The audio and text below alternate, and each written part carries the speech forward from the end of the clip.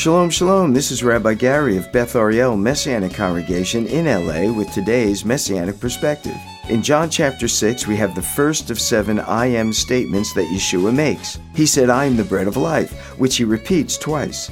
But he also referred to himself in this section as the bread of God, the bread that came down from heaven, and the living bread.